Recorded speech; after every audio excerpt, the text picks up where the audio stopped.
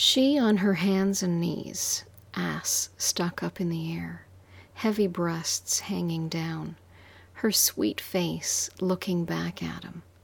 She had a pleading look that he understood.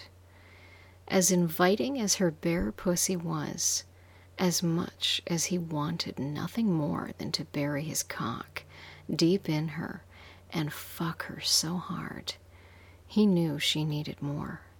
She wanted something very particular. No, that is wrong. She needed something. She needed to suffer for him. She needed to cry for him. In those tears, she was washed free and clean. In those tears, she was made new. She wanted to be new for him. She wanted to be made pure so he could defile her again and again. As he pulled off his belt, she lay her head down on the bed and lifted her ass more. Part of her was afraid. The fear never stops. Part of her was excited. That part as well never stopped.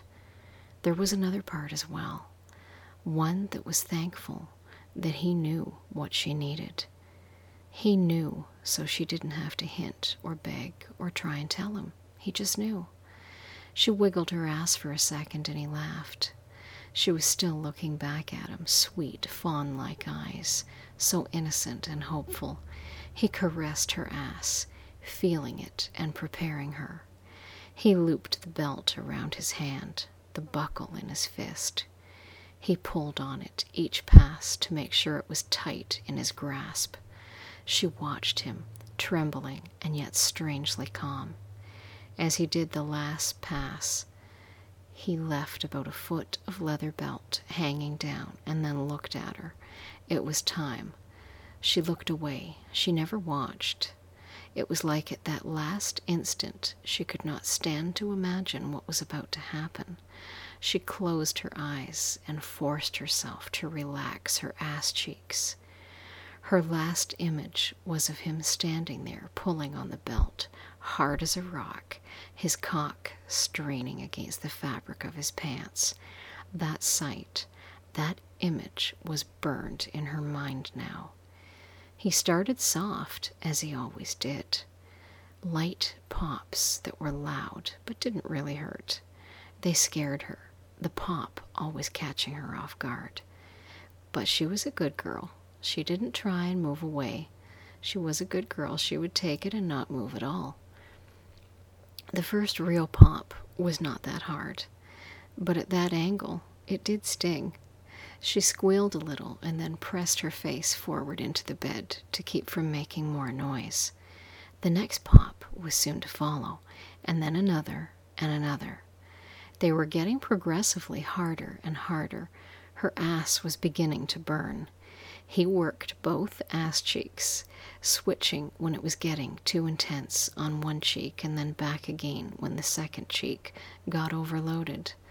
As the strikes became harder, her ass didn't recover as fast, and soon the burn was consuming her whole.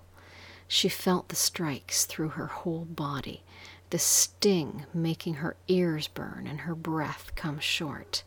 Still, though, she said nothing. She was such a good girl.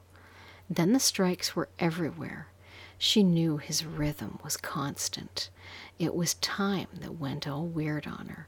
The popping sound of the leather hitting her seemed to linger and overlap with the next sound. The sounds piled on top of each other, as did the burn. It came in waves and washed over her.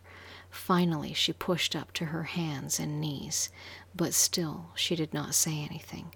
She clenched her lips and closed her eyes, and she was a good girl. Then, not a strike, not unlike the other strikes in any way. The belt hit her, only as hard as it had before. The sound was no louder, but this strike started it. She exhaled a huge gasp of breath, and then her eyes opened without her wanting them to. She felt the tears starting, felt them dancing down her cheeks, and then she let out a huge sob. He didn't stop. Not that she would have wanted him to. The bad was coming out. He kept smacking her ass to make it all get out. She cried out the bad. It was washed out in her tears. Each tear lifted a little more than the last. Each one carried away some bad with it. She kept crying for him, and he kept spanking her, the belt across her ass in a nice, steady pace. She sobbed and moaned, but she did not move. She was frozen in place. The tears dripped onto the bed and wet the sheets. They coated her face. They stung her eyes. But they did not stop. Again and again he spanked her, and again she sobbed and wept for him. Then she felt it all. All the bad was gone, and a pure tear fell, one with no bad in it. She cried in joy, so free, so pure for him. She let her chest and face lower to the bed and wept freely. She felt his arms around her, his body pressing against her. She pushed against him, rubbed herself on him. The touch of him was so magical. She felt his love, his pride in her. He whispered such sweet things to her, told her she was a good girl, such a good girl. She was a good girl. She did it for him. She suffered for him. She wept for him. He understood that. He was proud of that. They were not tears. They were bits of her soul. She gave them to him one by one, a flood at a time. She gave him her soul in her tears, and he knew that. He kissed her. She was such a good girl. She made him happy. She wept for him. She was pure again.